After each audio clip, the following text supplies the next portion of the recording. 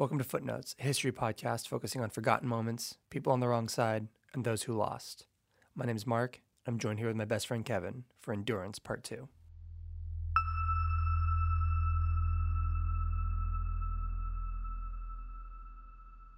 We finished the last episode in an unpleasant place for the crew of the Endurance, led by Ernest Shackleton, with their original mission of traveling to the Antarctic continent and crossing it for the first time in human history. Their original mission was rather quickly discarded as their ship became locked in the ice. Drifting helplessly through the winter of 1915, the crew of the Endurance did their best to make the most out of that situation. They hunted, they skied, they laughed, they joked. They kept morale up as they wintered over in one of the most inhospitable places on planet Earth, surrounded by mirages of snow and iceberg, of a midnight sun and a polar night. They hunted penguins and they endured winter madness. And then the worst happened, and the ice from below their ship and its insane pressures caused by wind and current rent a hole in the side and then shattered the boat. That's not what you want. No. Now, the crew of 28 men are 350 miles from land, camped on the ice. Their tents are paper thin. Any ice that forms on the surface and covers them in rime, which is kind of a salty ice. On that first night on the ice, they must repitch their tents 3 separate times as the ice beneath their feet begins to crack and break apart. The boat is still sitting on top of the ice in their view as they routinely have to rise up, gather all their gear, and run to a new spot. Because if they don't, they know they'll all fall into the water and drown. So no one's sleeping well during this part of the trip. There is no sleep happening. Jeez. Shackleton, Hurley the photographer, and Wild the second in command returned to the ship and managed to grab a supply of warm milk, and using one of their many small stoves, heat it up so that when the men finally do wake up after this ordeal, they are given a warm drink. Shackleton, he knows how to work on morale. And that was his explicit goal, as he says. And he's actually surprised, and all 3 of them are surprised when the men accept the drink without any fanfare, as if it was just expected. And so his attempt to improve their morale was just received with kind of a nonchalant, "Oh, cool, thank you." He writes about it in his book. He's still kind of bitter about it after the trip. Because he didn't sleep the entire night to make sure his men were a little bit more comfortable, and they basically, just ignore him. Now the crew is in an untenable position. The ice is breaking around them, and though they know they can survive on the ice for quite a while longer, they are still surrounded by lots of supplies. Their clothing, their gear, their tents will provide them enough shelter so they don't freeze. The chance that the ice will break underneath them at some point is very high, and so they need to come up with a solution to get off of the ice. They set up camp for a little while, and they call the camp Patience Camp as they figure out what to do and just wait. They're still doing the naming thing. They'll do this a lot. The ice is still drifting toward the north at this point, so they're moving, but slowly, and they can kind of tell how they're moving just by watching the area around them, and sometimes they can start to see the shoreline. We're getting to the point where they're starting to actually move upwards being northwards, fairly quickly. Well, Shackleton knows that there is land that they could walk to. They know where they are in the Weddell Sea, and if they could get their sleds together, attach the dog to them, and they've been working their dogs out all winter, and their dogs are well trained and know what to do, and they know how to drive the dogs. If they can gather up enough supplies that'll last them for a considerable amount of time, they can sled across the ice to an old supply dump on the Antarctic landmass that they could then use to continue their trip. It's fascinating that we're at a point in history where they're so disconnected from everything else and everyone else on the planet. And yet they're like, oh, but there is a supply drop on the continent. Like there is a place that we can go to that we know there's some stuff there, and or sometimes people swing by. And Shackleton knows for sure because he's been there. He was part of the reason the supply dump exists. With the sleds filled with the dogs and filled with their supplies, which will be pulled by men and dogs, they're also going to drag two of the three lifeboats, so that if they have to, they can take those lifeboats and travel up to one of the more inhabited islands once the thaw fully kicks in. Remember, this is October, so this is spring. There should be a thaw coming, and as they move further and further north, the higher the chance that they will enter more open water. They'll enter a location where the high temperature breaks the freezing mark. We're so far south still that even in July, most of these places, the air temperature never really breaks 40 degrees until you get to the very top of the Antarctic Peninsula. And then it's about the same temperature as like southern Greenland. This is a very cold, windy, and damp place that they are heading toward. And damp sucks. And damp is by far the worst thing that can happen. Yep. Cold and dry is fine. Cold and damp is absolutely miserable. And remember, this is cold, damp, salt water. And salt has its extra fun experience attached to it. That's the only kind of salt I buy. The extra fun. Just imagine that on the label of Morton salt. Extra fun. Extra fun. The little girl with the umbrella on it just has like really big fancy sunglasses or something. Yeah. How did we get there? The way you said extra fun really just kind of like stuck in my head. When Shackleton makes this decision, it is not a popular one. However, he has led them through thick and thin, so the men agree. Shackleton orders them to lose all but 2 pounds of their gear. So everyone makes this giant pile out in the snow, right outside their boat, of any gear that doesn't fit that 2-pound requirement. He wants these guys to march light, because they're going to have to be dragging 2 boats and multiple sleds with the dogs together. They make sure they include enough rations to get them through a couple of months, as well as all the sled rations, so the rations for the dogs, which is what's called pemmican, which is a mixture of fat and protein. It's basically like really fatty beef jerky that is very nutritious, and it's something that Native Americans of pretty much all different sorts that live in the colder areas of North America would use to survive the winter.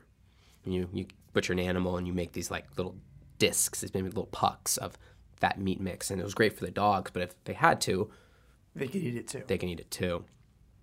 One of the sadder things that happens at this point is they have to shoot the cat because they can't bring the cat along. He's just extra food. And also a variety of dog puppies had been born, and they have to shoot all the puppies. They have to leave everything behind but the bare necessities. I don't like this episode anymore.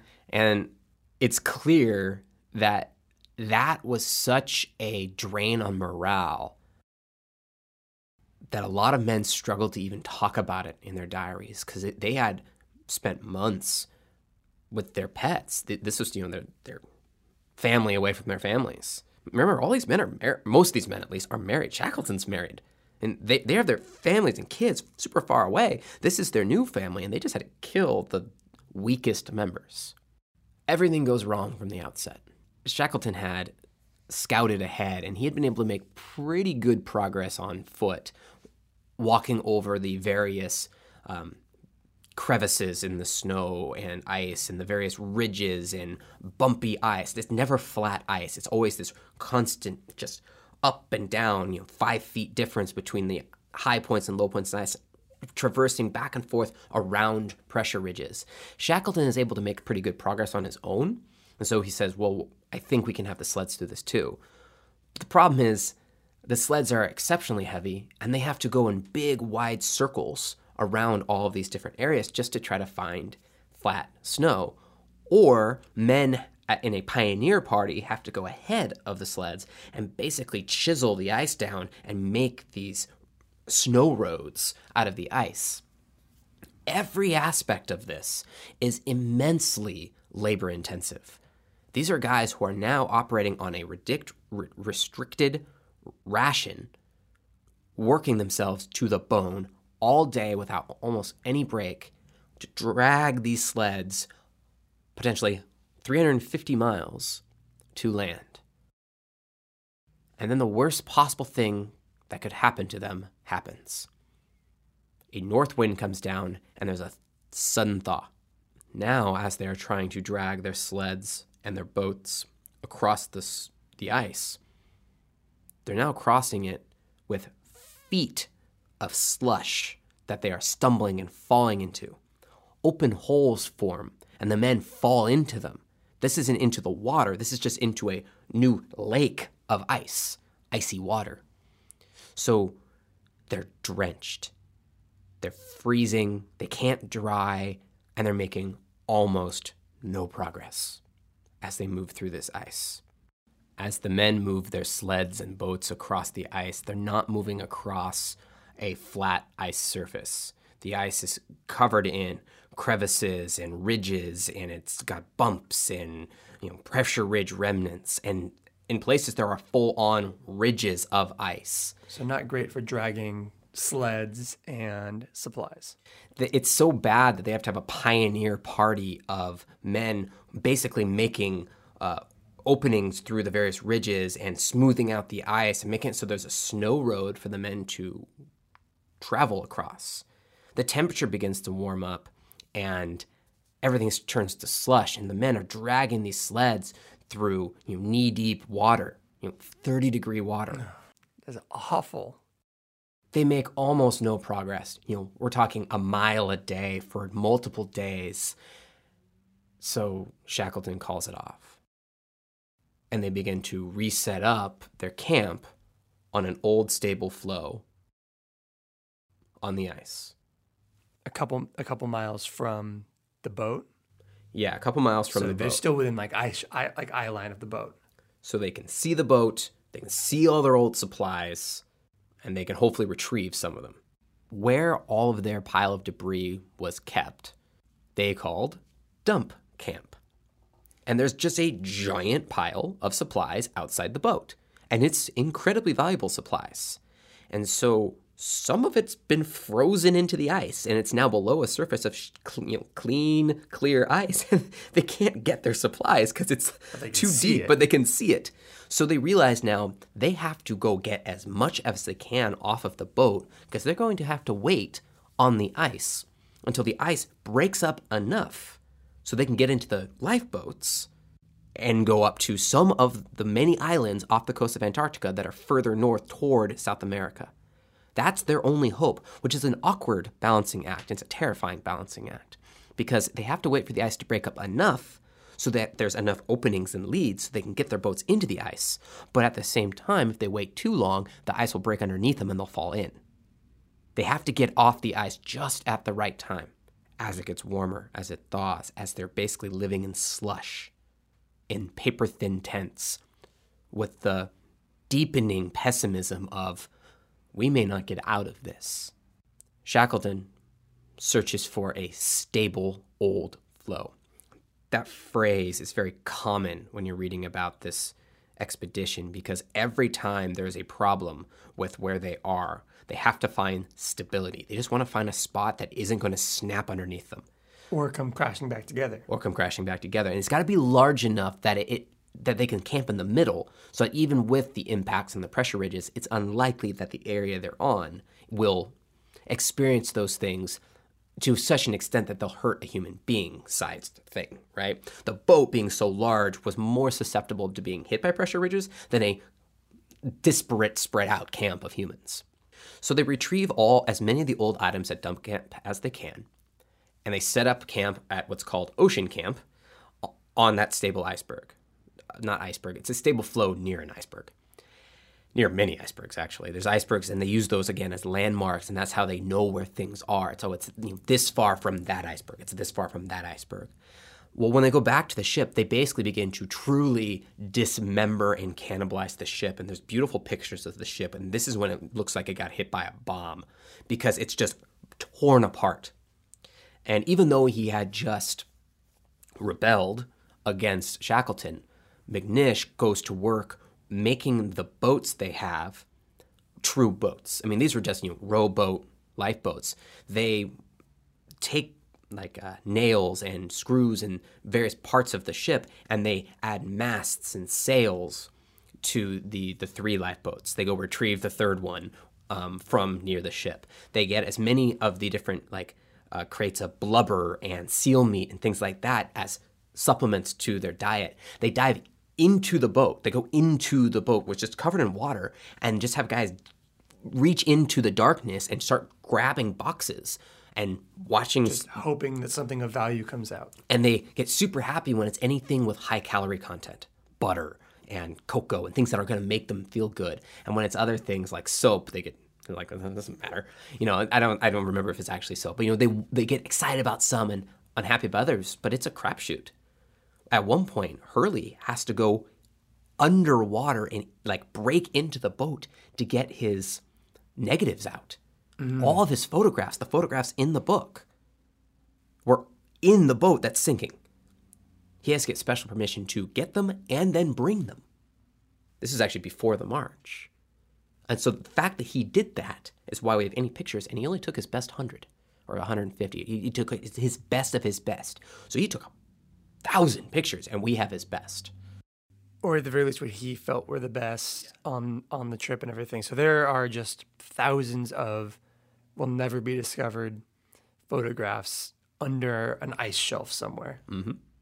Or at the bottom of the Weddell Sea. You know? They get as much as they can out of the boat as possible. They now have about 2.5 functioning lifeboats. 2 of them have full-on sails and masts that they can even use to turn the boat and go against the wind and things. And the other one is kind of ready as they prepare this. At Ocean Camp, they actually used the wheelhouse of the boat, which is basically a big wooden room, and they use that as their storehouse.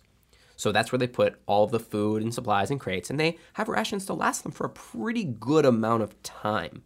But one thing that's odd is that Shackleton won't let them carry more rations than only about a month into the future.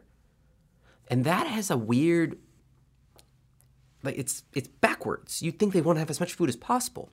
But the belief system behind only having about 30 to 60 days worth of food is if you are always preparing to leave, and that's always what's on the mindset of these men, is soon we will get out and we will be successful at surviving.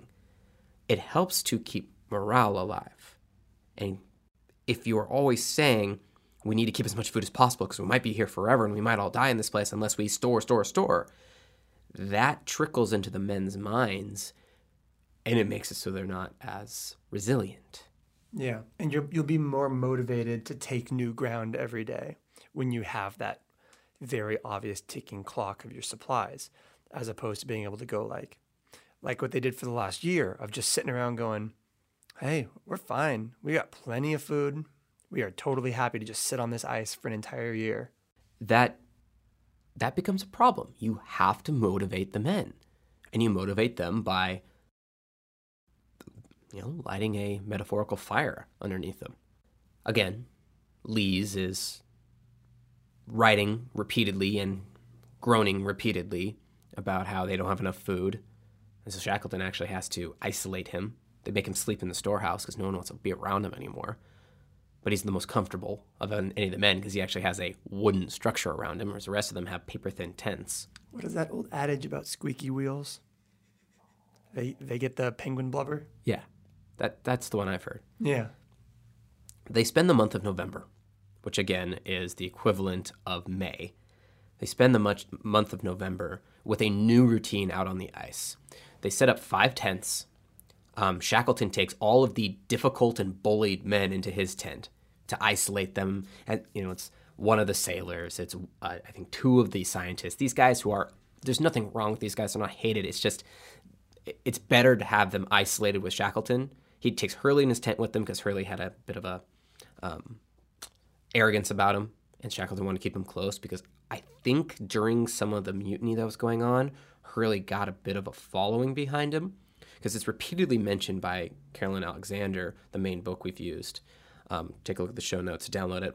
Mark really, really recommended it last episode, and I definitely recommend it too. There's beautiful pictures throughout the narrative. Carolyn Alexander mentions that Hurley may have pushed to take over from Shackleton, so Shackleton has to hold his enemies near him at this point.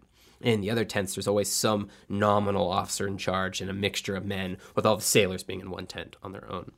And there's a basic routine. There's always someone on watch, maybe even a couple, watching the ice and seeing what's happening. There's always people keeping track of how far they're drifting. They're drifting up toward the north. It's getting warmer and warmer. It's getting to the point where there's times when it gets so warm outside that the tents heat up above 70 degrees, which is apparently beyond miserable to the men. Being accustomed to -10, -20 for the previous months on end, when they're inside these tents and it's so warm that the ground is more or less a lake and the men are sweating because they're wearing 16 layers of wool, they all have to go back outside. So it's bizarre how the warmth is actually worse now, because when you're prepared to freeze and it's really hot, you sweat, you smell, everything festers. These are not clean men. It's unpleasant. So November continues, and they begin to care a lot about how they are drifting. And they're presented with a few possibilities to how the ice flow is moving. What they want, above all else, is to go as northerly as possible. If you take a look at a map of Antarctica, the Antarctic Peninsula, then called the Palmer Peninsula, the single octopus arm, reaches up in a kind of a slight curve, but it is more or less going northernly. And they're following right on the eastern edge of it, up the coastline. At this point, they can see land. It's about 60 miles away. If they continue drifting north or west, they will reach land. Above the Antarctic Peninsula are a bunch of volcanic islands where there's a tectonic plate that is pretty much east-west. And along that east-west plate boundary, geologically speaking, it's just volcanic island after volcanic island. Mind you, there's giant 20-mile straits in between each one. But these are proficient sailors. If they can get there and get in their boats, getting to those islands is something that they can manage. At least that's the hope. Right. If they drift to the west, then they can anchor onto the fast ice, which is off the coast. They can get on that ice, go across land, and then get to various supply dumps or get onto a better spot of better beach, better ocean, and get out. They have the boats, right? So those are their options, go north or west. What's horrifying is if the drift stops, because then they'll get locked in and get stuck for another winter, and they don't have the supplies for that. Or they'll have to hunt seals and penguins again just to survive. And the most terrifying for them is if they go east, because that places them in the center of the Weddell Sea, where they have no chance of getting to land. And they might just stall at the center of the cyclone and not do anything. As time goes by, there is a clear grinding to the lives of these men. It's a boring, repetitive pattern. Now, in fairness, they're still pretty optimistic. The sailors are the ones that are really frustrated. They're just kind of holed away and just isolated and just deal with it till we get back on the boats, guys. But everybody else, pretty much according to their diaries, as awful as the situation is that they're in, they signed up for this. You know, they're like, we're on an adventure. Yeah. And even Lees, for as negative as he is, he writes about how positive the experience is while they're drifting aimlessly on this really thin ice with all the horrors that they just went through. He's still saying this is a really good experience, and he knows everyone hates him. So they are there to do this. We talked about this, that they're explorers. They're there for this hardship. They want this experience. Shackleton at this point gets such a bad bout of sciatica that he's pretty much bedridden for about a month, until right before they begin to notice the ship is sinking. And on the 21st of November, Shackleton has to say, "She's gone, boys," as he watches from an iceberg as the ship fully sinks into the water. I'm assuming with the radio tower and everything else. else. So now They are officially on their own. And what's worse is the floe begins to drift toward the east. This makes everyone panic. Just before Christmas, Shackleton decides they need to march to land again. There's too much fear that they're going to drift to the east. They are still on a connected group of ice floes. There's occasionally little breaks between them, but it's basically one giant field of white ice. And they can still move toward the coast and get back to land. He's tried it once before. It didn't work. Now they don't really have a choice. If they continue to drift eastward, they will lose their chance. The first time that these men did this, they weren't happy about it, but they didn't fully rebel. They just dealt with it. This time, Shackleton has a meeting with his officers, and they actively fight him on it. They don't want to do this. They want to wait it out. They think they're going to change back directions in their drift, and generally the current should be pushing them north. So even if they're going east slightly, it should revert back to where it's supposed to go. This might be suicide. Or it's just not going to work, and they'll be back in the same position they were before. Just before Christmas, though, he makes up his mind and says, we got to do this. It will work. We'll make 15 miles a day. This will be great. 15 miles a day, given the previous attempt, feels really ambitious. I get that this whole endeavor is marked by relentless optimism in the face of everything telling you the opposite is true. But even by that, 15 miles a day seems like a big ask. And here's how it goes. To quote Alexander here, the following days passed in the same dreary and unrewarding routine. Never entirely rested, their hunger never entirely satisfied, and their clothes always wet, the men strained and slipped at their loads over the hummocked and slushy ice, averaging for hours of labor 1.5 miles a day. Shackleton's plan had been that they would pull west for 60 miles. By now, even he must have known that they would never make this mark. So people probably aren't thrilled. They begin to openly mutiny against Shackleton.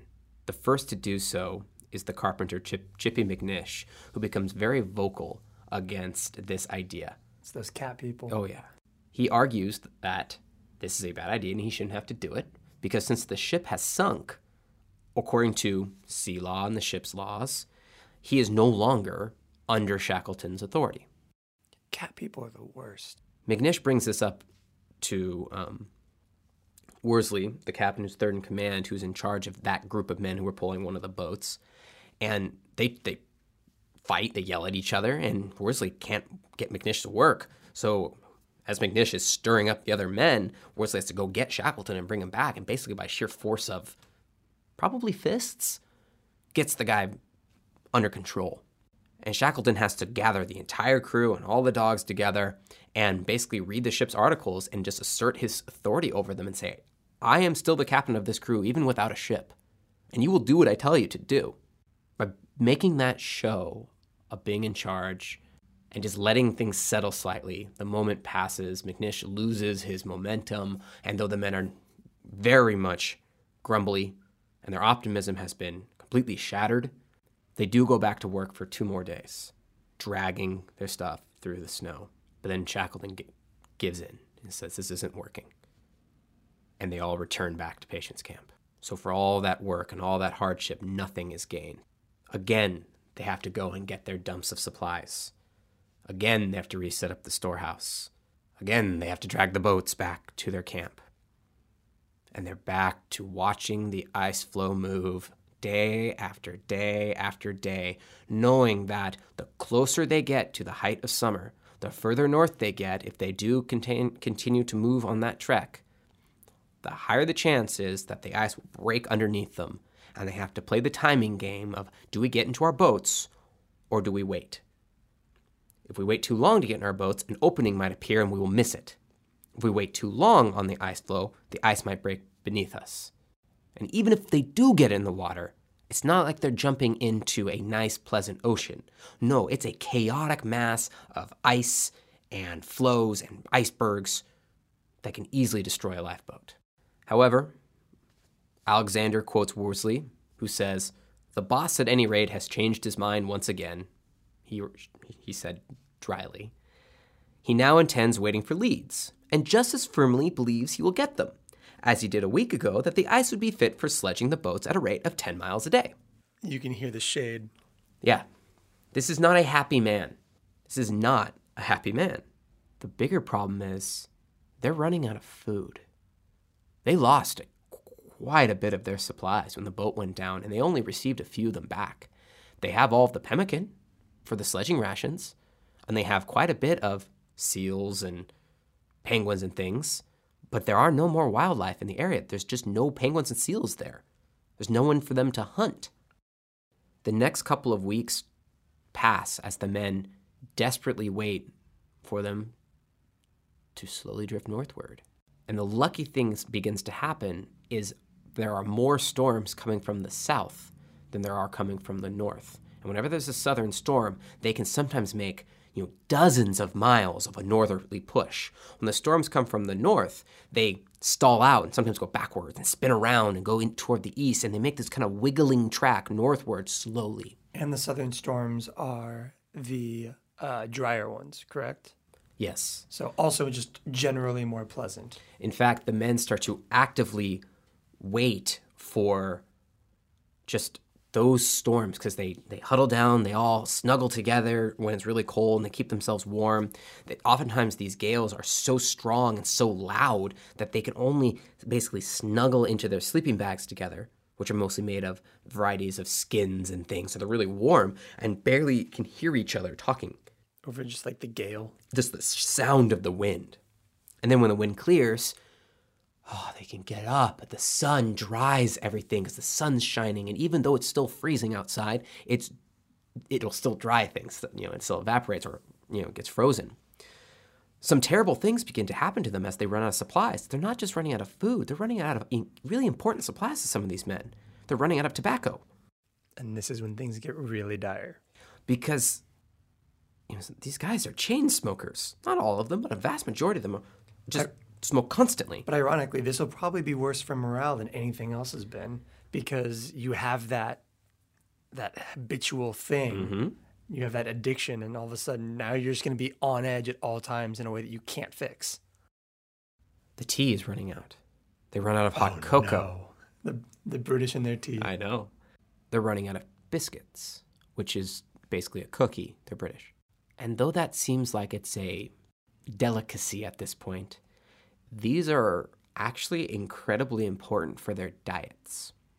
So, though a human being does not require carbohydrates to the extent that our modern diets have us eat, it is the best form of endurance energy, right? Carbohydrates. And these men are now eating a meat and fat-based diet almost entirely. And as they start to run out of these biscuits, though they still have a lot, they have to ration them to such a small extent that the men are very weak.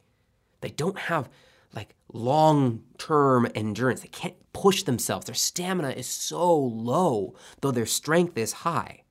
They couldn't go for a long walk, but they could bench press, if that makes sense. Yeah. I'm sure all the smoking doesn't help with that either.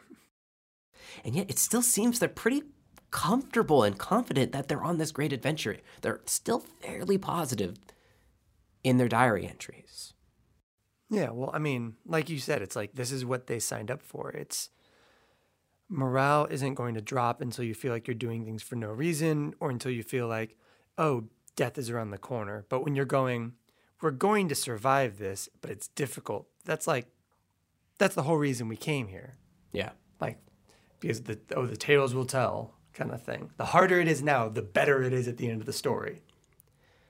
But what's worse for some of these guys and what starts to affect their morality is throughout this ordeal, the dogs are starting to die. It's not that they're not feeding them. It's that they all pass along these intestinal worms and they had forgotten the worm tablets on their way down, and they're beginning to have to shoot the dogs progressively or they're dying. Well, they're also starting to have to shoot the more healthy ones at this point and eat them. And by February, They try to do all of the sledding at the end of December, so they persist through January and drift through January. By February, they have shot and killed and eaten all of the dogs. And it's a necessity. But right as they kill the last of the dogs at the end of February, and they kill the last dogs in March, at the end of February, penguins start to show back up. And this is a good thing, because if the penguins are there, that means the ice has broken up enough that the penguins can get in and out of the water. If the ice is breaking up, they might be able to get back in the water, and they can, of course, shoot and kill and then process the penguins. And from here on out, penguins and seals become the core part of their diet and fuel-making enterprises. The men begin to eat something called penguin hoosh. Hoosh That does not sound pleasant. is a fancy word for a thick stew. So they still have some flour and things like that. And basically you boil water. Remember, they get all the water from icebergs at this point. They got to go and chisel an iceberg to get water. They go and boil water. They cut up various parts of the penguin. They put it into the water with a little bit of a thickening agent, usually like a sledding ration, and then they just drink it. And they describe how they didn't like the taste of it at the beginning. But when their hunger became so overwhelming, quite quickly started to like the taste because they just needed the food. In his diary, Lees writes that with their current dietary supplementing, they have a lot more food, but their ratio of carbohydrate to protein means the men are never going to be as strong as they used to be. And another way of saying it is they pretty much have one push in them before they're out of energy. They're going to use up their fat stores and then they're going to be done. They can persist for a long time, but they're close to getting to that kind of malnutritional state where they are locked into where they are. They can't do anything with any expenditure of effort. They got one push left in them. Finally, in March, they drift far enough north that numerous islands, the islands they've been hoping to see, begin to pop into view. Islands like Elephant Island, named after elephant seals, Clarence Island, and actually parts of the northernmost tip of the Antarctic Peninsula are visible a couple dozen miles away to the west and to the north. And they know if they can get into their boats, they can reach those by rowing there and using the sail as much as they can if the wind is blowing in that right direction. But they wait because the ice is still too locked together. They're hunting as many seals and penguins as possible. They're rationing more and more. They're trying to keep their morale up. Constant storms are blowing back and forth from these slushy snowstorms from the north and these frigid but pleasant storms from the south. In April, the ice shifts and opens, and it finally breaks underneath them. It happens incredibly suddenly. It happens so suddenly that when it first happens, it breaks underneath one of the tents, and two guys in the middle of the night fall into the ice. And thankfully, Shackleton had been awake, fretting, and he manages to get them out. That is fortunate. A lot of the verbiage being used in this narrative feels very sudden. Like when two sheets of ice come into contact with one another and shoot ice directly into into the air and create these ridges and everything. It all feels like things that happen in an instant, but I imagine a lot of this stuff happens more slowly, but with a lot of force, but a lot more progressively. So to hear something like this of you go from feeling firm in where you are, and then in the middle of the night, all of a sudden the ice just breaks under you, it's got to be such a terrifying escalation of things. This is, 1 minute they're fine. Literally 10 seconds later, Shackleton is in the water dragging a man out by his sleeping bag. The guy's still in his sleeping bag in the water. And they would have both died if Shackleton hadn't just been pacing around in the moonlight because he's trying to figure out what to do. Shackleton writes how lucky he got they didn't lose those two men in his book. This is the 9th of April. It's actually starting to go back toward wintertime at this point. But there's a delay in the seasons in general, and the ocean is even more delayed because water as a substance heats up and cools off the slowest of pretty much any common substance on Earth. So in April, that's of all time when the ice starts to move about. When that ice shatters, they all panic. and they all shift around to get into a place that's, safe. At one point, Shackleton gets stranded on his own iceberg that is just only sort of connected. His ice flow is only sort of connected to the others, and he's drifting somewhat alone until they get him off of it. Eventually comes down to they're stuck on a small triangular piece of ice, just floating around.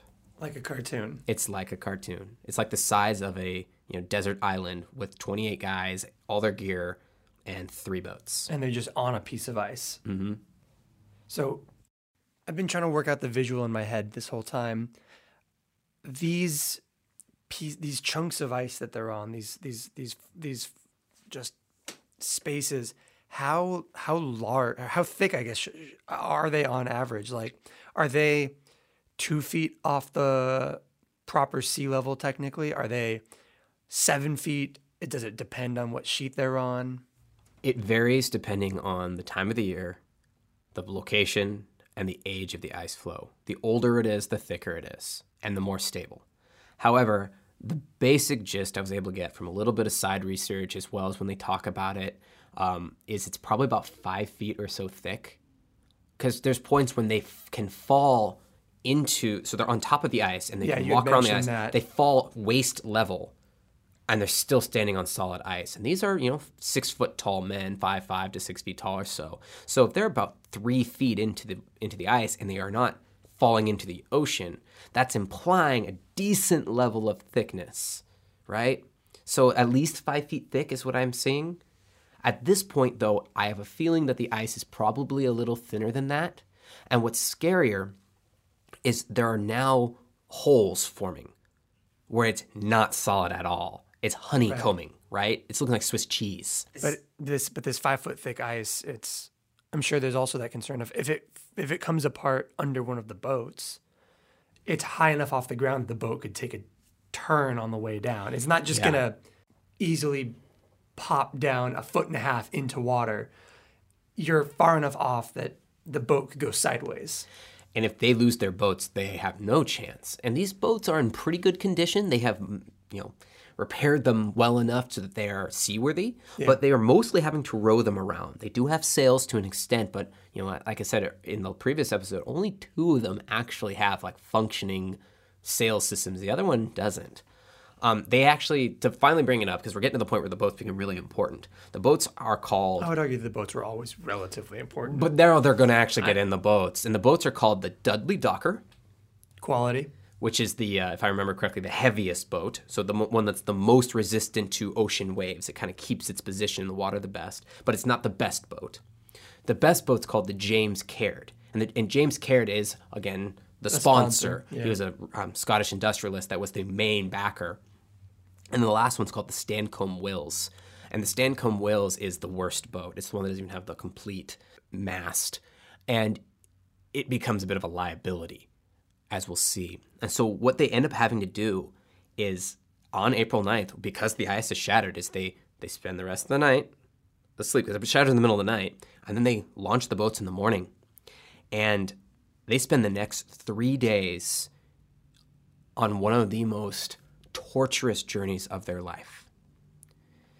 The first thing that happens to them is when they get into the water is they're presented with a landscape that is a swirling mixture of crashing ice on top of the water. There's practically no spot on the water that is just open water. There's always big chunks of slushy ice slamming back and forth, and the men oftentimes have to take big sticks or their oars and actually push the ice away to keep it from shattering the hull of the boat. And at the same time, the boats have to be wary of the wind direction and the movement of the flows, because if those flows all get pushed toward them, they might get hit by basically a wave of ice that will smash them into another chunk of ice. So if the flows close around them now, they're not in a massive ship like the Endurance. They're in dinghies, and they will 100% be drowned. There's a point on the first day when they can see an enormous wave of ice moving toward them, and they're desperately rowing as fast as their carbohydrate-deficient bodies can the opposite direction through a gap in the floes because they can see a better open channel of water, and they know if they can get to that opening, they'll survive that wave of ice. And they do. But that's the level of danger that they're in. This isn't just rowing in the water. This is rowing through an obstacle course where if you make a mistake, you're going to drown in frozen, icy water. At night, they do one of two things. Remember, they're there for about 3.5 days or floating, moving around. Jeez. They don't even know exactly what island they're going to yet. Shackleton has to keep changing it depending on how they're moving through the ice floes. We're going to go to the Antarctic Peninsula. We're going to go to Clarence Island. We're now going to go to Elephant Island. It changes as they go. Every night, they have to tie up either onto an old stable floe, another little triangle of ice that's not going to break, it seems. Yeah, maybe. They'll tie up the boats onto the side of it, in the lee side. That's the side that's not being hit by the wind. And they'll camp up in their tents. They'll turn on their blubber stoves and make a hot meal, hot drinks, and they will do their best to sleep. And then the next morning, get right back in the boat and zigzag through the chaos. On one final night... For days they do this. For days. Ugh. In the floe, they're doing that. On the last night in the floe, they can't even find a suitable chunk of ice to get on, and they have to lock the boats up next to an iceberg with two of the boats in tow because the Stancomb Wills is basically no longer seaworthy at this point. It's just taking too many hits. Just taking too many hits. And the men inside are starting to fall apart. And the boats are in a line of all three tied together behind this iceberg, which they had tried to get up on, but they knew if they did, it would tip and flip. The iceberg would? Yeah. They have to go and check these icebergs because they have to make sure that there's enough of a stable buoy underneath. Remember, most of the iceberg, as we know, is, for the phrase tip of the iceberg, most of the iceberg is underneath the water, but certain structures in the ice mean that if the iceberg gets bumped or the wind hits it wrong, it'll flip. And if it flips, the boats just get launched and they're all dead. Right. Finally, after that night with the iceberg, they're able to get out of the ice. It's not the water is crystal clear, but they're out of the ice floes. And now it's get to the closest land possible. They're going to go to Elephant Island, which is a small, insignificant, just island made of rock and ice, but it's land. The closest one. And it's close, and the wind favors it. It's actually technically not the closest. It's the closest they could get to. Okay. There's a ton more land off to the west, but all the winds come from the west. They're in the area of the westerlies, where pretty much the wind constantly blows from the west unless there's some sort of special storm. So they know if they try to go in any of the other directions, they're just not going to make it. And they start to row for Elephant Island. Now, it's 20 below zero because they're being hit by one of those southern gales, except they're in the middle of the ocean. So that gale pushes all of that seawater as spray into the boats. So it's negative 20, and they're being drenched by sometimes water, sometimes ice particles, sometimes slush. They're freezing because they can't get dry. They're rowing nonstop for days on end without the proper diet. They can't really take breaks. They're starting to suffer from something you would not expect. They're starting to die of thirst. Because they have no access to freshwater icebergs anymore. They had 2 giant chunks of ice when they were forced to get into the water. And they were in the water for days, and they managed to get a couple off of that last iceberg. One of them gets covered in salt water, and it gets destroyed. So all 3 boats are dependent on one big chunk of ice. So the men, when they need water, they have to be given an ice cube that they put in their mouth and let thaw. It got so bad that they began ripping open the seals and drinking their blood, because it was liquid. Shackleton describes this time period very simply. 108 hours of toil, tumbling, freezing, and soaking, with little or no sleep. To keep up their morale, that the way that people tend to behave in these kinds of circumstances, the men begin to speak to each other, make these bizarre bargains. They start to sell matches to each other for like cases of champagne when they get back to England. because the match, which are very rare for them at this point because they've just been using them for so long, the matches are so valuable just as warmth to light the stove, to make a hot drink in the tiny breaks they get, that it's as valuable as 50-year-old champagne. I'm sure that a major factor there is also that little bit of escapism and homeward boundedness of like when we get back, I'm buying you a drink kind of thing. Just having to remind yourself and your comrades that like, we are going to get through this. We are going to get through this because you owe me a bunch of champagne. It's light, but it might keep you alive. And they're making jokes and they're laughing.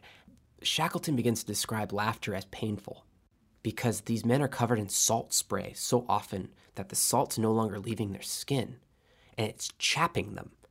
Not just imagine chapped lips everywhere. The clothes they're wearing are wet with salt water for so long that they're rubbing against the skin. They're basically covered in rug burn. Their entire body, and they're rowing through rug burn. At one point, they get by such a cold storm that the boats frost over. And the men are having to move and crunch the ice off of themselves. One guy holding the tiller of the boat basically gets locked in place because he's so tired, he's so frozen, and he has to be like removed from it. Shackleton isn't sleeping at all. He's awake the entire time. He's been awake for days at this point, as have almost all the officers. Finally, because they can see it, they just continue to row toward Elephant Island, and they reach the island, but in one of the final storms, they lose sight of one of the boats. The Dudley Docker, the big heavy boat with Worsley as its captain, the third in command, it gets separated, and they lose sight of it. At this point, the Stancomb Wills had become so unseaworthy for two reasons. One, it was the worst of the boats, and two, most of the people inside the boat were no longer functioning sailors. The Stancomb Wills is being dragged. I guess towed is the fancier word. Is that fancier? I don't think that tow is It's ever the nautical fancy. term. Let's say it that way. Right. So the Stancomb Wills is being towed by the In the James classical Caird. sense. Yes, in the classical sense. It's fancy that way. The men in these boats, it's only about half of them are rowing anymore. I mean, they've even in some of these storms lost their oars. So they're short on oars. They don't have any water. Some of these men just shut down. It's 5 days of this. As they approach the island, though, the currents actually prevent them from getting to the island. They have to wait. They can see the island. It's right in front of them, but the current is pushing so far out from the island, they have to wait. They have to drop anchor and stare at the island for a day. And Shackleton says this was the worst time of the entire ordeal because, one, they're dying of thirst. Two, half his men are insane. They have shell shock. And three, he thinks he's lost a third of his crew. He just thinks they're all dead. He thinks they sunk. They find a protected cove where there's a line of rocks that provides a decent boundary. And they finally get themselves into the harbor. Apparently, it's very difficult to get into the harbor. And when, by the way, that third boat does show up, it actually has to go in backwards. They basically have to have the boat hit the current and spin backwards into the harbor. After all of this that they've just gone through, the guy is able to do like an impossible feat of maneuvering because he's so good at guiding the ship. Jeez. And that's Worsley that we're talking about, that third in command. This guy is the best captain of a boat I have ever read about. And I've actually been able to read about it in a little bit of detail because Shackleton, being a sailor, goes into a lot of detail to the level of finagling that they had to do this. Now, Shackleton had to do something similar to go in with the way the currents worked in this harbor. When they get these boats to the harbor, only about half the men are able to get them out of the water. The men all jump into the water and get to the land. They stake the boat, and about half the guys just simply start to pick up the pebbles on the beach as if they're gold coins from a pirate's booty and just start to laugh hysterically as they roll around on Just dry land. Land. Land, not dry land. This is not dry land. There is This no is dry land. A couple of the men can't walk. Their feet are so frostbitten. One guy had a heart attack. And a solid, at least a dozen of them are clearly insane. All the officers aren't, somehow. Despite the fact that none of them have slept. They are just made of something else. These guys are impressive. Are the officers rowing as well? Uh-huh. They're oftentimes actually, they may not be doing all of the physical labor, but they're the ones having to think and watch and use the rudder and move the boats around. Yeah. And they are taking the oars too. They're cycling through. It's always a cycle. So the officers are just like the best of the best in the situation. Just to be able to hold their faculties. When they reach this shingle beach on Elephant Island, they are encountered with a really big problem. They do have the benefit that they are safe for the time being. They set up their tents. Everyone is just destroyed, but they are able to sleep on the beach in some protection. They know two things prevent them from staying on this beach. One, it's exposed. There is no shelter on this beach at all. And two, they have to find where the tide is. This isn't something when, we go to the beach, you see the tide come in and out, and it doesn't really affect a beachgoer. Just find the dry sand and put your towel there. Well, when they're on the beach, they now have to pay attention to how the tides work. Okay, so I do need to explain how the tides work for this to make any sense. And just to give you a little background, probably for the first time, I teach science. I'm a science teacher, and I do teach this subject. So this is where I really love this story because it brings in astronomy and the practical astronomy to a history story. Yeah, and I'm sure the astronomy of this is very interesting given where they are in the world. There are 2 high tides and 2 low tides every day. And the tide's gonna rise and fall about 6 hours apart. It's 6 hours and 15 minutes. And it's caused by whenever the Earth rotates, the part of Earth that's facing the moon receives high tide, and the part of Earth facing away from the moon receives a second high tide. So opposite sides of the planet that have the moon directly above, they're receiving high tide.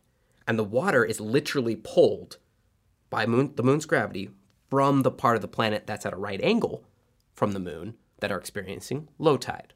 Well, since the Earth rotates once every 24 hours, as that position turns, when you get a quarter of the way through, start at high tide, quarter of the way around, you're at a low tide.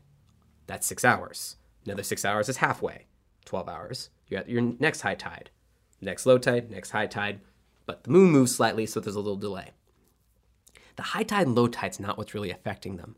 But the moon is not the only thing that causes the tides. The gravity of the moon pulls on Earth's water. The water is able to move because the Earth's water isn't anchored down like the land is. It's liquid. It can slosh. The sun also plays a part in the tides. The sun does about 1/5 of the gravitational power that's affecting the tides. So if the sun and moon are aligned with the Earth out in space, the sun and moon pull in the same direction and make the high tide extra high. If the sun and moon are at a right angle, that makes the high tide lower. So the high tide is still a high tide and low tide is still a low tide, but they don't get quite as high and quite as low. There's a smaller difference between them. So what they need to look at is where is that what's called a spring tide? That's that the moon and sun line up. Where's that spring tide mark? Because that's the highest tide. And a spring tide always happens twice a month.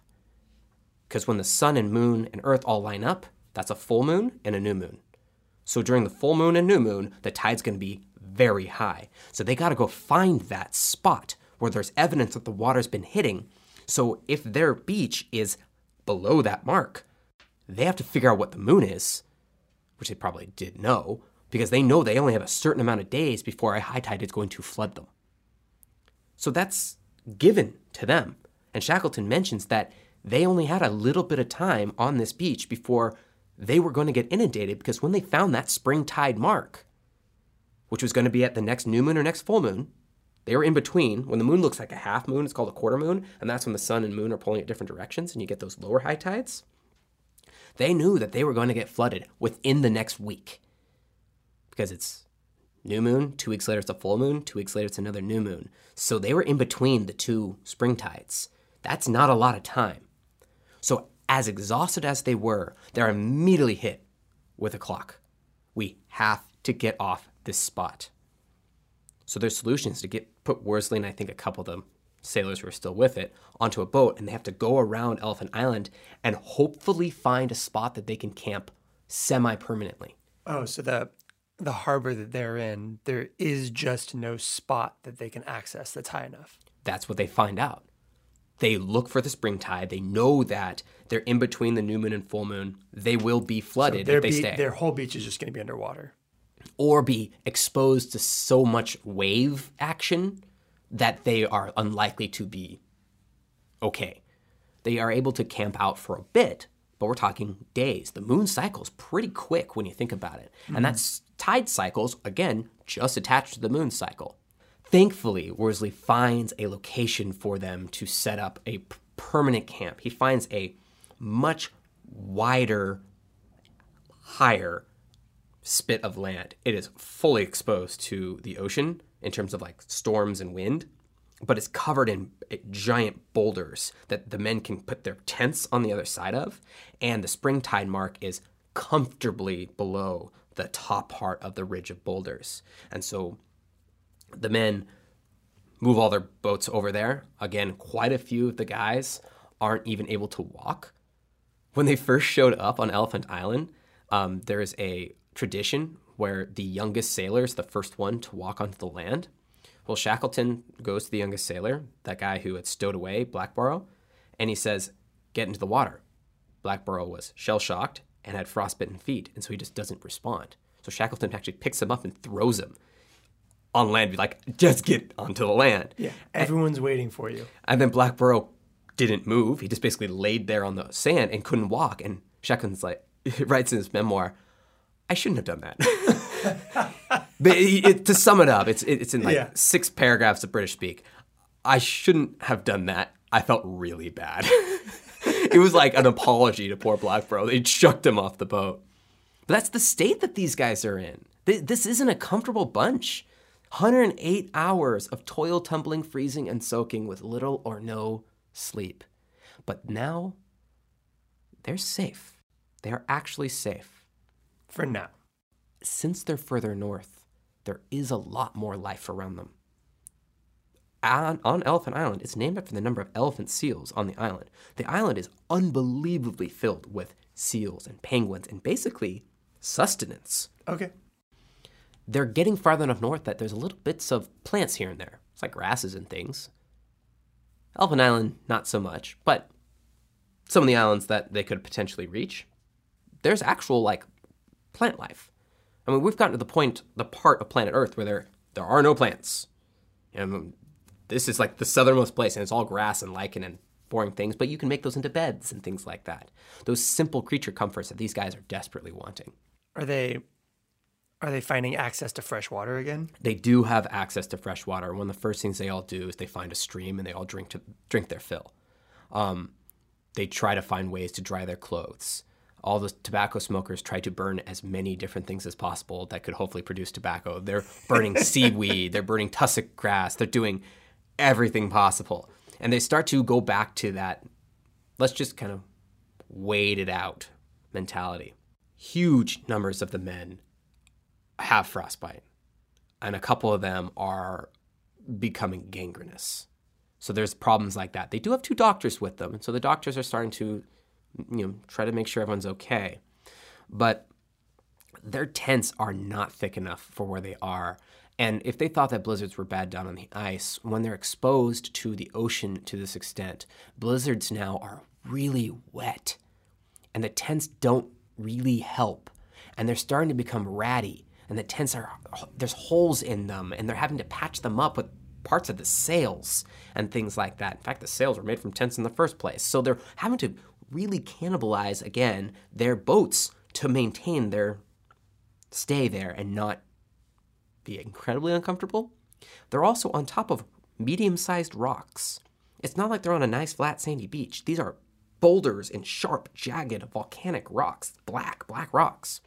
And this was also a nest area for birds. So all the rocks are completely covered in bird droppings, which as these warmer storms come in, the whole island melts and they're basically sleeping on top of bird poop that permeates everything and it smells and they're covered in it all day.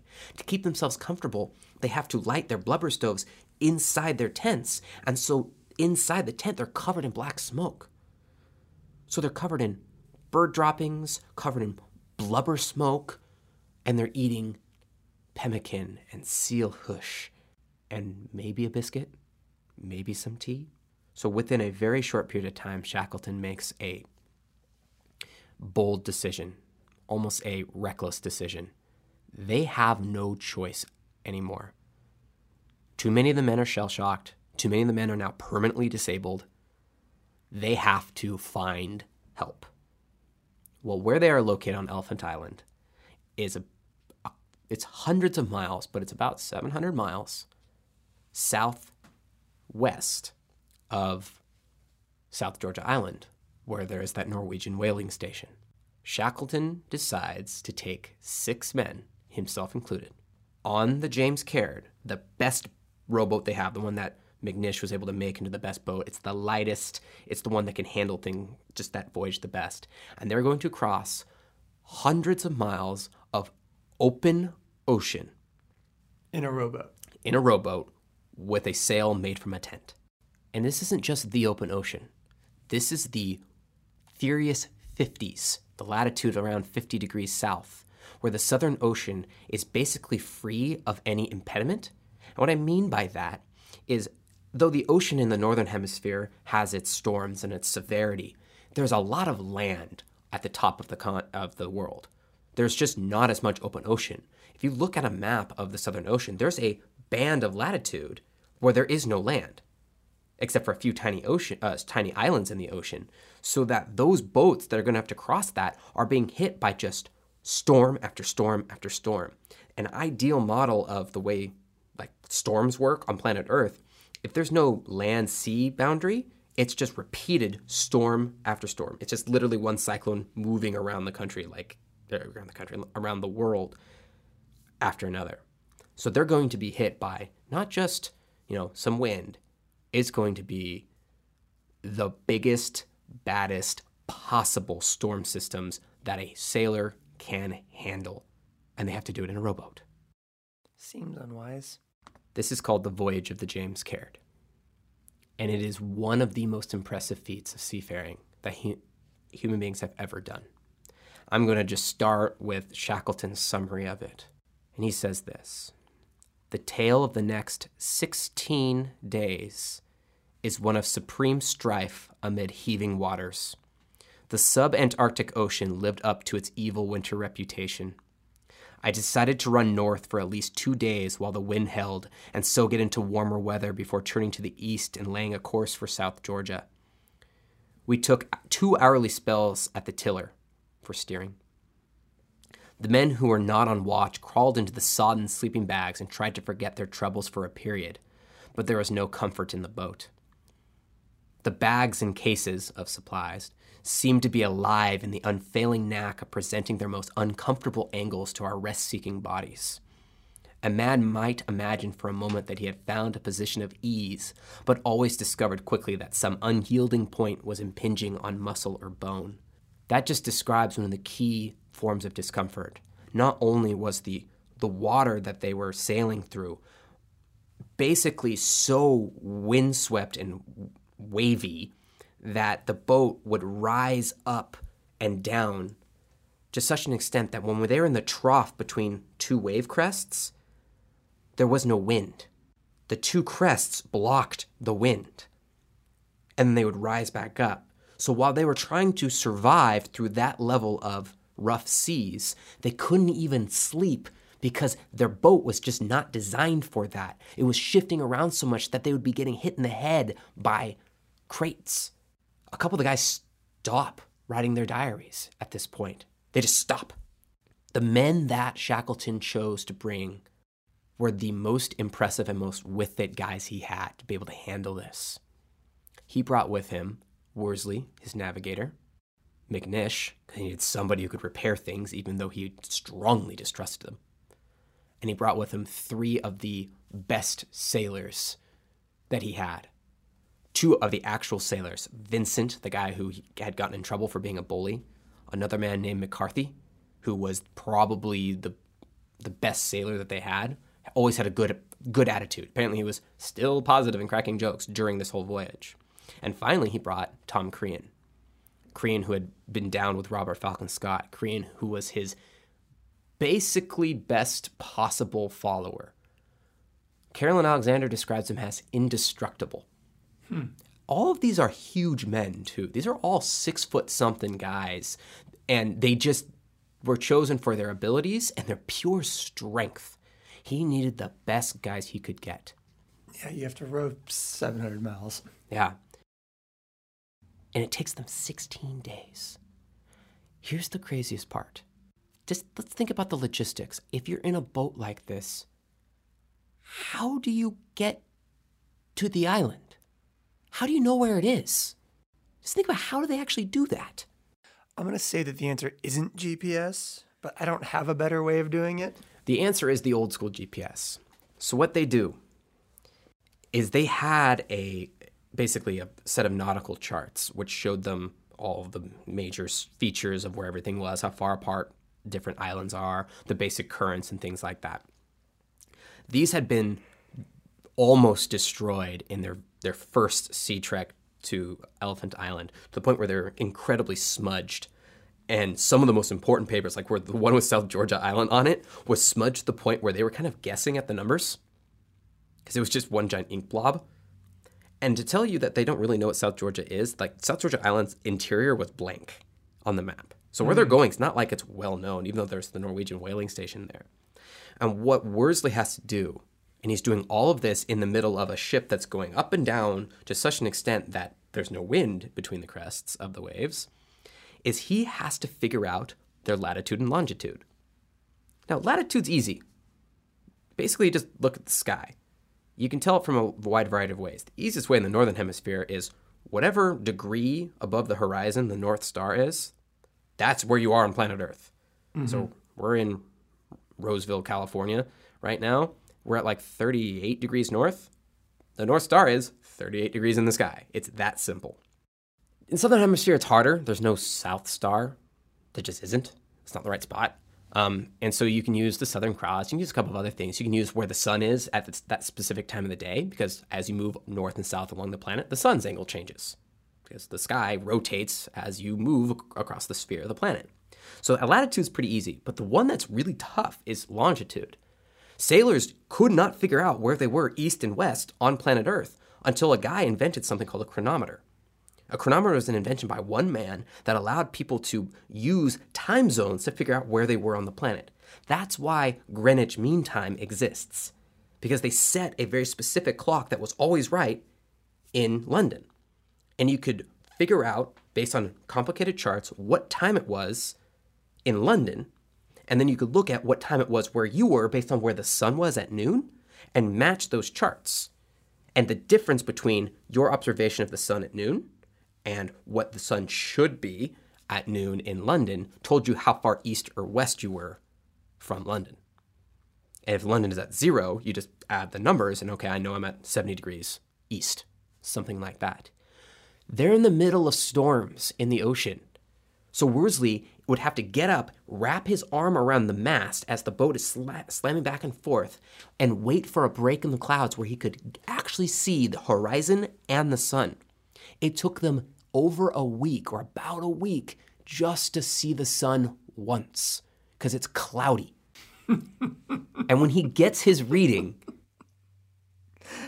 This story is insane. I know, right?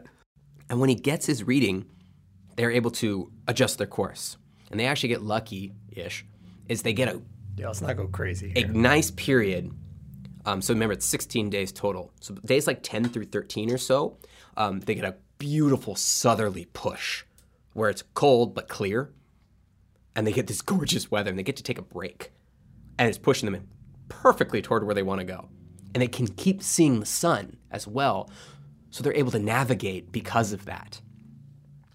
But when they're getting pretty close to South Georgia Island, they get hit by the strongest storm that Shackleton has ever seen. And while they're trying to bail their boat as much as they can because the water is just pouring into the boat from this storm, the waves are massive. It's like something out of an action movie as the boat's just rising and falling and spinning. They have to lock their sails against the wind and just hold their position so they can rise with the waves rather than have the waves topple them over. And then Shackleton thinks he sees land. It looks like there's like land. There's some weird shape on the horizon. And he's like, what is that? Because it's really high up that there's this like white line. I don't like where this is going. It's a wave. I thought I wouldn't like where this is going. This is a rogue wave. It wasn't until fairly recently that we actually had proof that rogue waves existed. We're not entirely sure what causes a rogue wave, but it's basically when you get a wave that is substantially higher than the waves around it. So if they're in 30, 40-foot swells, this is like 100-plus foot wave. I'm not sure exactly how tall, because Shackleton didn't have a long time of measuring it. He simply saw the wave, realized it was a wave, and panically called everyone to brace. Basically, we're in for it now, boys. Within seconds, the wave smashes the boat and actually actively sinks it. They are multiple feet underwater when this wave hits. And if they had chosen the Dudley Docker, they probably would have all died. But the James Caird was very light, which is an advantage because light boats float better. That is insane. They're so close. And then it's like, whoa, what fresh hell is this? They're literally underwater. And this is not how you want to be when you're in a boat. Yeah, very rarely. Unless you're a submarine. Right. Well, you're not a boat then. You're a U-boat. Okay. But, yeah, I was going to say, very rarely is the goal of a boat to be underwater. Feels like not why I had a boat in the first place. I would have saved the money if I wanted to be under the water. But the boat rises. And it manages to break the surface. Remember, it's not breaking the surface into nice, calm. It's breaking the surface into a chaotic storm. Right. And the men, somehow still all on the boat. Think about that. They're not attached. They're just on it, and it rises underneath them. So they all don't get kicked out of the boat. They're all still there. Yeah. They bail the boat desperately, barely manage to stabilize it.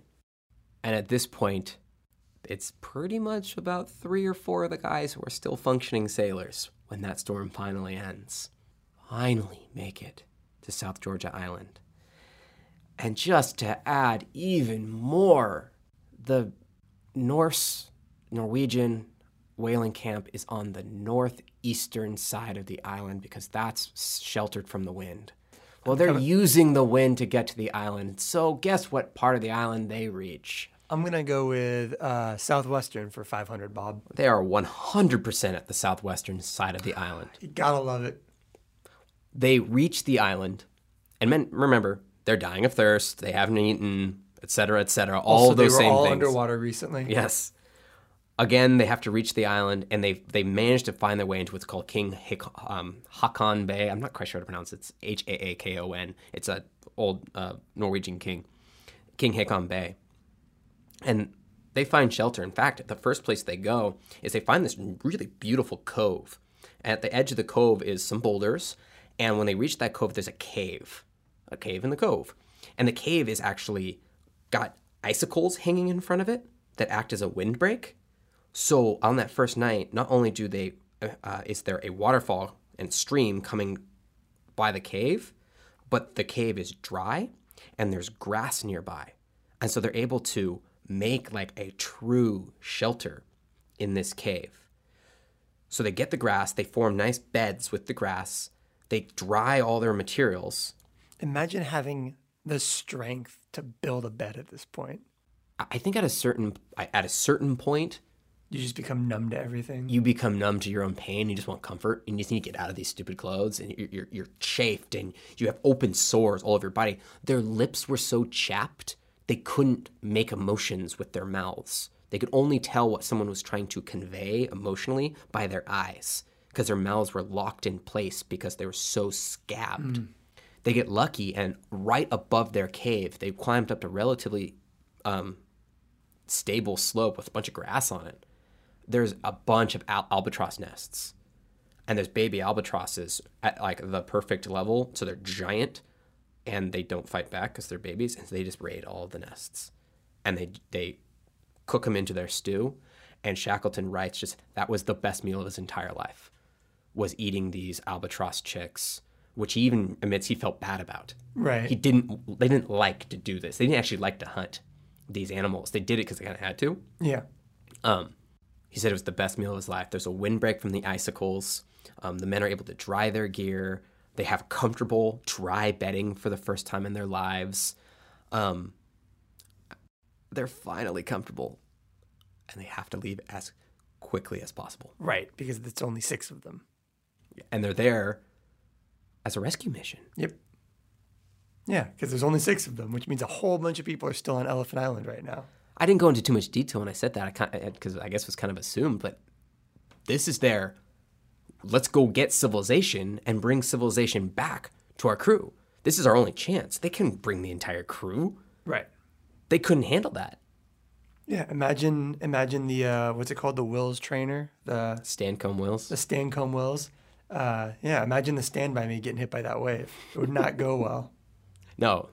If they had tried this with all the men, they certainly would have ended in disaster. I mean, it kind of did anyways. Yeah.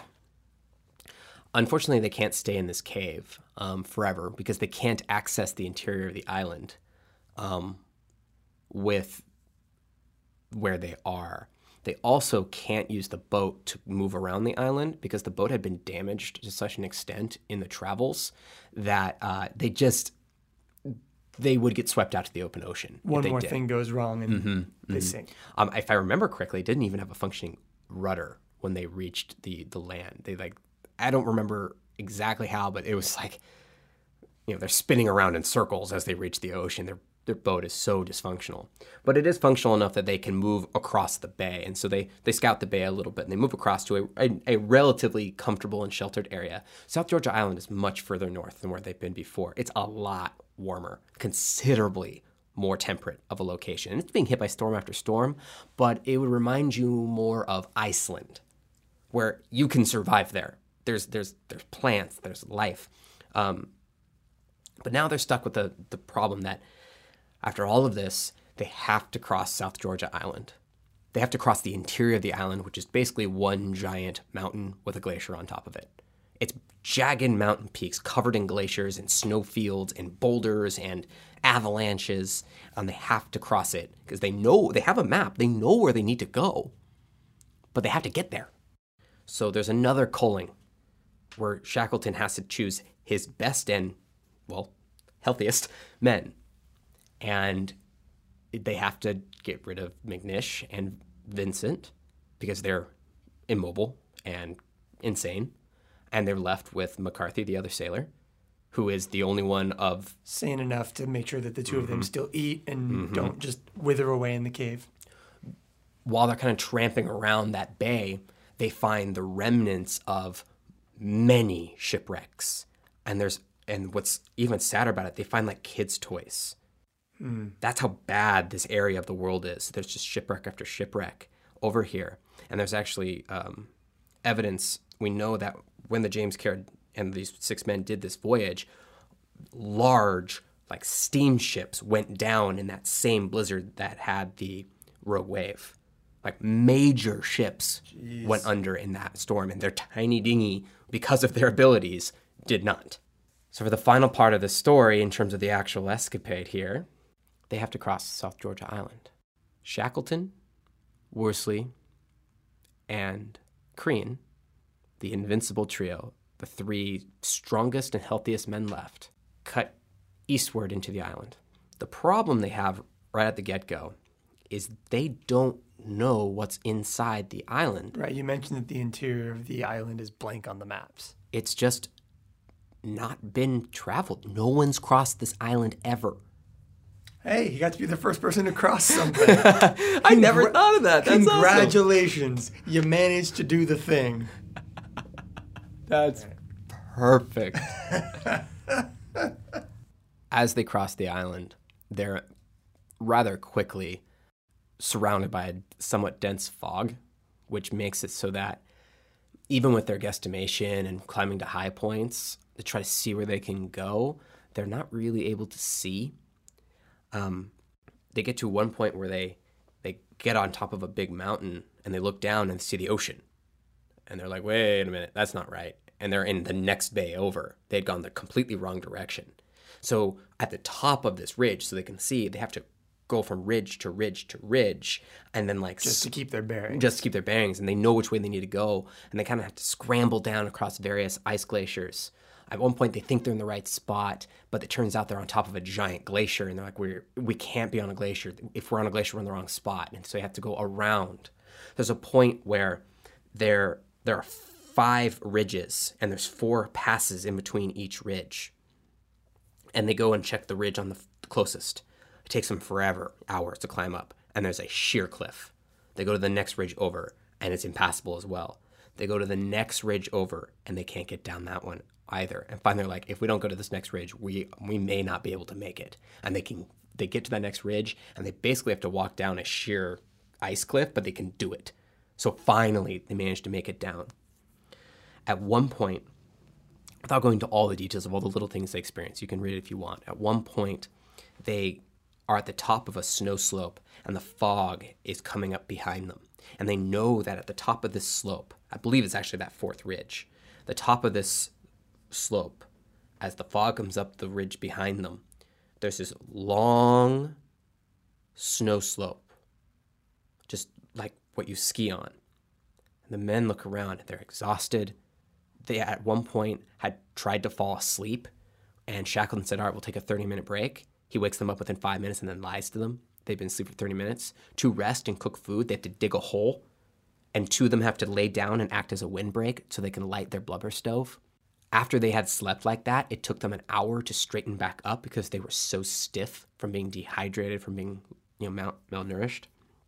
So with all that in mind, they're at the top of this slope, fog coming in behind them, and they know that if they try to walk down it, it'll take them too long.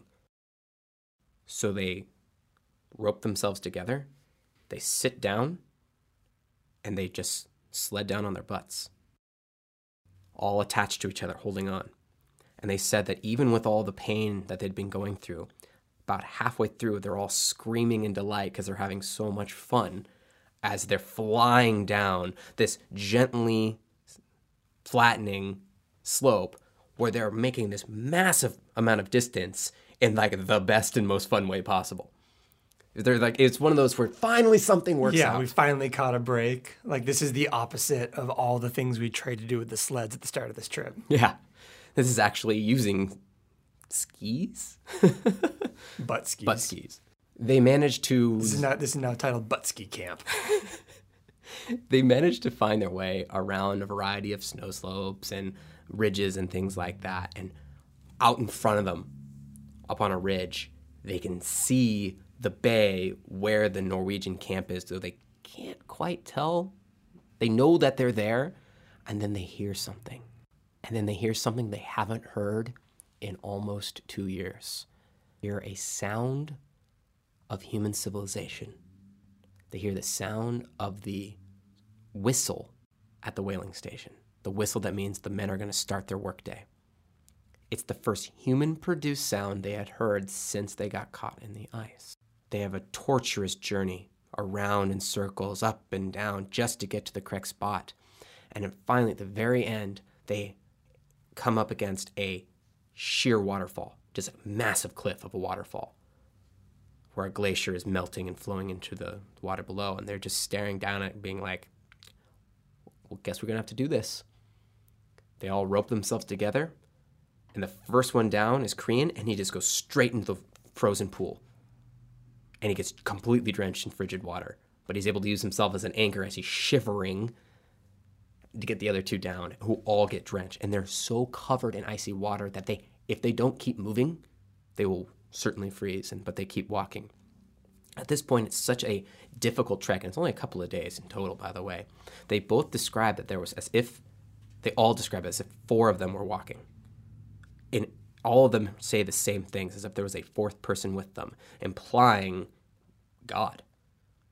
They just felt that there was something helping them, because for all purposes, for all logic, they should not have been able to succeed across this journey in the physical state that they are in. They finally reach the outskirts of this camp where all the Norwegians are. And the first thing they come upon, two kids. Two little Norwegian kids who turn, look at them, and scream and run. Of course. These guys look like monsters. They do. And they come upon a Norwegian man who thinks they're like just drunk sailors until they ask him in English. The Norwegians don't speak English. They ask him in English, take us to the guy who runs the station, who they had stayed with a little less than 2 years before. And the guy goes... 2 years. The guy goes, okay. Leads the three men over. And he actually forces them to stay outside because he thinks they're just drunks. And he goes and tells the guy in charge, hey, come on out so that you can see who these guys are. And the guy in charge does speak English. And they had just stayed with him in the relatively recent past. But they were so messed up physically that no one could recognize them. When they said, do you remember us? The guy goes, I don't remember you, but I remember your voice. And then Shackleton says, I'm Shackleton. And the Norwegian just blows up. He goes, I cannot believe you're here. We all thought you were dead. One of the first things Shackleton asks is, how's the war going? Oh, man. And one of the best summaries of World War I is given by this Norwegian on South Georgia Island. Because Shackleton did not ask, how's the war going? He asked, who won the war? This is 1916. This is during the Battle of the Somme.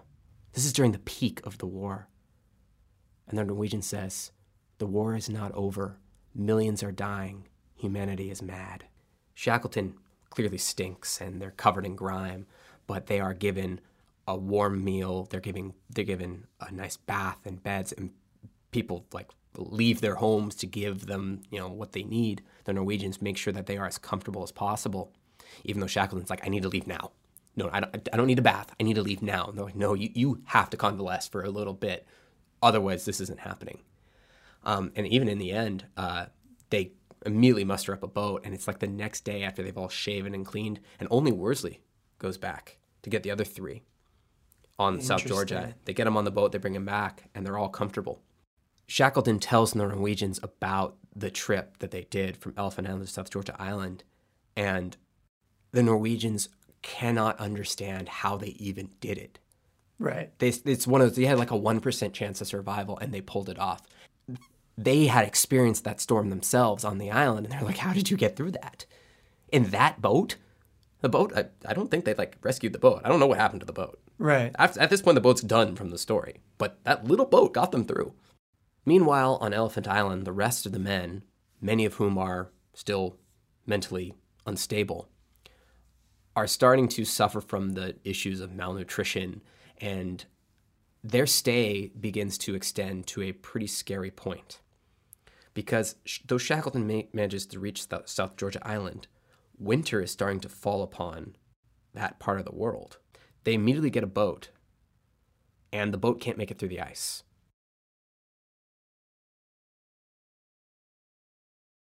Shackleton finally gets to the Falkland Islands.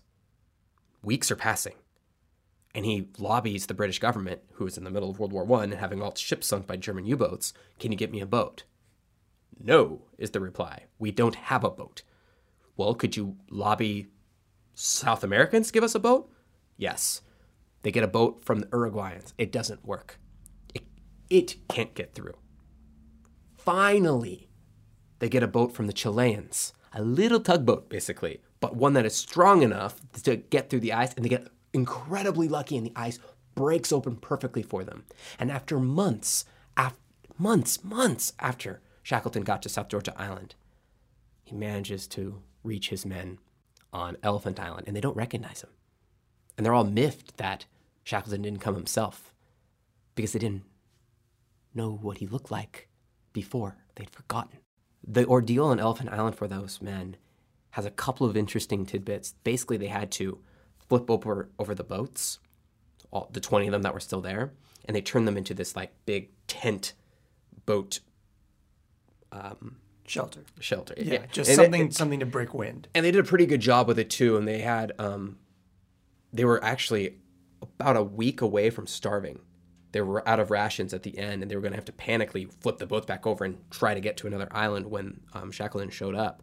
Because Wild, who was in charge of them, left behind, he wouldn't let them kill as many penguins and seals as possible because he had to keep that same optimism alive. No, we're not going to have a massive store of food because that means we're not going to get saved. That almost superstitious idea. Yeah. He is kind of criticized for that one because they, for all intents and purposes, could have died. Right. And they were pretty heavily tasked with stay here, we will come help. And even though they're losing faith that someone's going to come for them, like, yeah, you are kind of playing a waiting game at that point. The one thing that happens that's fascinating to me on Elephant Island is Black Barrow has such bad gangrene in his feet that they have to amputate them. It's not amputate all of his feet. They're actually amputating just the front half of one of his feet. But that's a full-on surgery. And they have some gear, and they had the last of their chloroform with them. So they basically take one of the tents, crank up the temperature as warm as possible. So it's like 70-something degrees in the tent, which, remember, is unbearably hot for them. They chloroform as well as they can. They amputate it, and he actually makes a full recovery. The guy who had a heart attack makes a full recovery, and they're all actually totally fine, just starving by the end. And they're all saved. To me, that's the most amazing part of this. No one died. That's insane. You mentioned at the start of this episode that this is the part of the journey that if you made a movie out of this, people would kind of scoff at it for being unbelievable. Like, the struggle endured in this doesn't make sense on a narrative level and all that stuff. And I think equally unbelievable is the fact that no one dies in Shackleton's party. Like, people fall through the ice and don't die. People have amputations. They are mentally infirm. Like, it is a mess. And the fact that no one dies feels equally narratively inaccurate. Writers would be like, hey, we live in a post-Game of Thrones world. You got to kill off some characters. It's just unrealistic otherwise. Yeah. And the fact that here we are and he manages to rescue his entire crew is insane. And imagine the strain on him when he is waiting month after month, just for such a long time, trying to get a boat to get back to Elephant Island. It's not quick. And apparently he just begins to drink because he's so stressed out. But they said that he aged 10 years in that couple months. And then as soon as he saw his crew on Elephant Island and he counted them and they were all there, it all flooded away from his face. And he recovered. And that's the end of the saga. That is the end of the story. They do get back to England, which is embroiled in World War I still. They get back in 1917, and they're... Not a great homecoming. No. Shackleton actually stops over in the United States first and does a little lecture tour before he goes back, and he gets the news that they had been found safe replaced war news for about a day or two. So they did get some reference. Shackleton did get to do a tour, but when he returns back in England, there's no warm welcome for him. There's just no energy for it. All of his men join up into the Navy or into the troops. Some of them actually have pretty amazing end-of-the-war careers. A few of them die in the war on boats. One of them, I can't remember which one, but gets horribly wounded in the trenches. Worsley becomes a submarine boat destroyer in the Navy, and he uses his amazing navigational skills to seek and destroy submarines in new and novel ways. The most interesting end is Lees, who everyone hates. He spends a lot of time over in Japan in the interwar period And he more or less invents paratrooping. I'm not saying he's the only inventor, but he becomes a major part in developing those tactics. And he dies a crazy old man much later. The vast majority of these guys live to be 70, 80 years old. And almost none of them return to the Antarctic. For good reason. So to end our story, what happens to Ernest Shackleton is he can't stay in civilization. The war ends. Shackleton had tried to participate in the war and is given kind of a easy, cushy position. Actually participates more with some of the Russian Civil War that proceeds after World War I, as does Worsley. But they decide that they're going to do another expedition only a couple years after they all return. Not the exact same one, but they're going to go back down to South Georgia. They're going to make another trek across Antarctica, another scientific mission. And Shackleton gets all the supplies for that, gets Wild, gets Crean. They all go back down to South Georgia Island. And in 1920, the early 1920s, Shackleton has a heart attack and dies. Apparently after the Endurance trip, he had lived a much harder life. When he couldn't get his men back from Elephant Island, he began drinking excessively, something he wasn't known to do before, and he continued that while he restlessly dealt with living in a more civilized life. He did manage to write his book, South, my main source here, which is a fascinating read. He dictated it and used the book as well as Hurley's photos and things to pay off the debts of the trip. But he just couldn't stay in society. He just needed to go out on these adventures. I think some of these guys have this sense of just a lust for adventure. They have to be in the face of something stern. That's how they lived. That's what they did. And Shackleton is laid to rest in the Norwegian cemetery on South Georgia Island next to Frank Wild. Wow. That's where they are. That's where they still are. This was his name of fame. This is what made him a known person. And yet, it's something that we've mentioned before in this show. His failure became his success. The fact that their initial mission collapsed so quickly and they had to find a way to get home, that failure led to an ultimate, amazing, unbelievable story. And I think it's a story that stands out in the dying days of that optimistic, romantic Europe that Shackleton left in 1914 and that did not exist in 1917 when he returned. So the Endurance expedition of those years can be seen as the final story, and I think the most epic and truly amazing feats of human power at overcoming the world. That final story of the 19th century, of that age of exploration, of that age of romantic optimism of what humans can achieve. It was just truly amazing.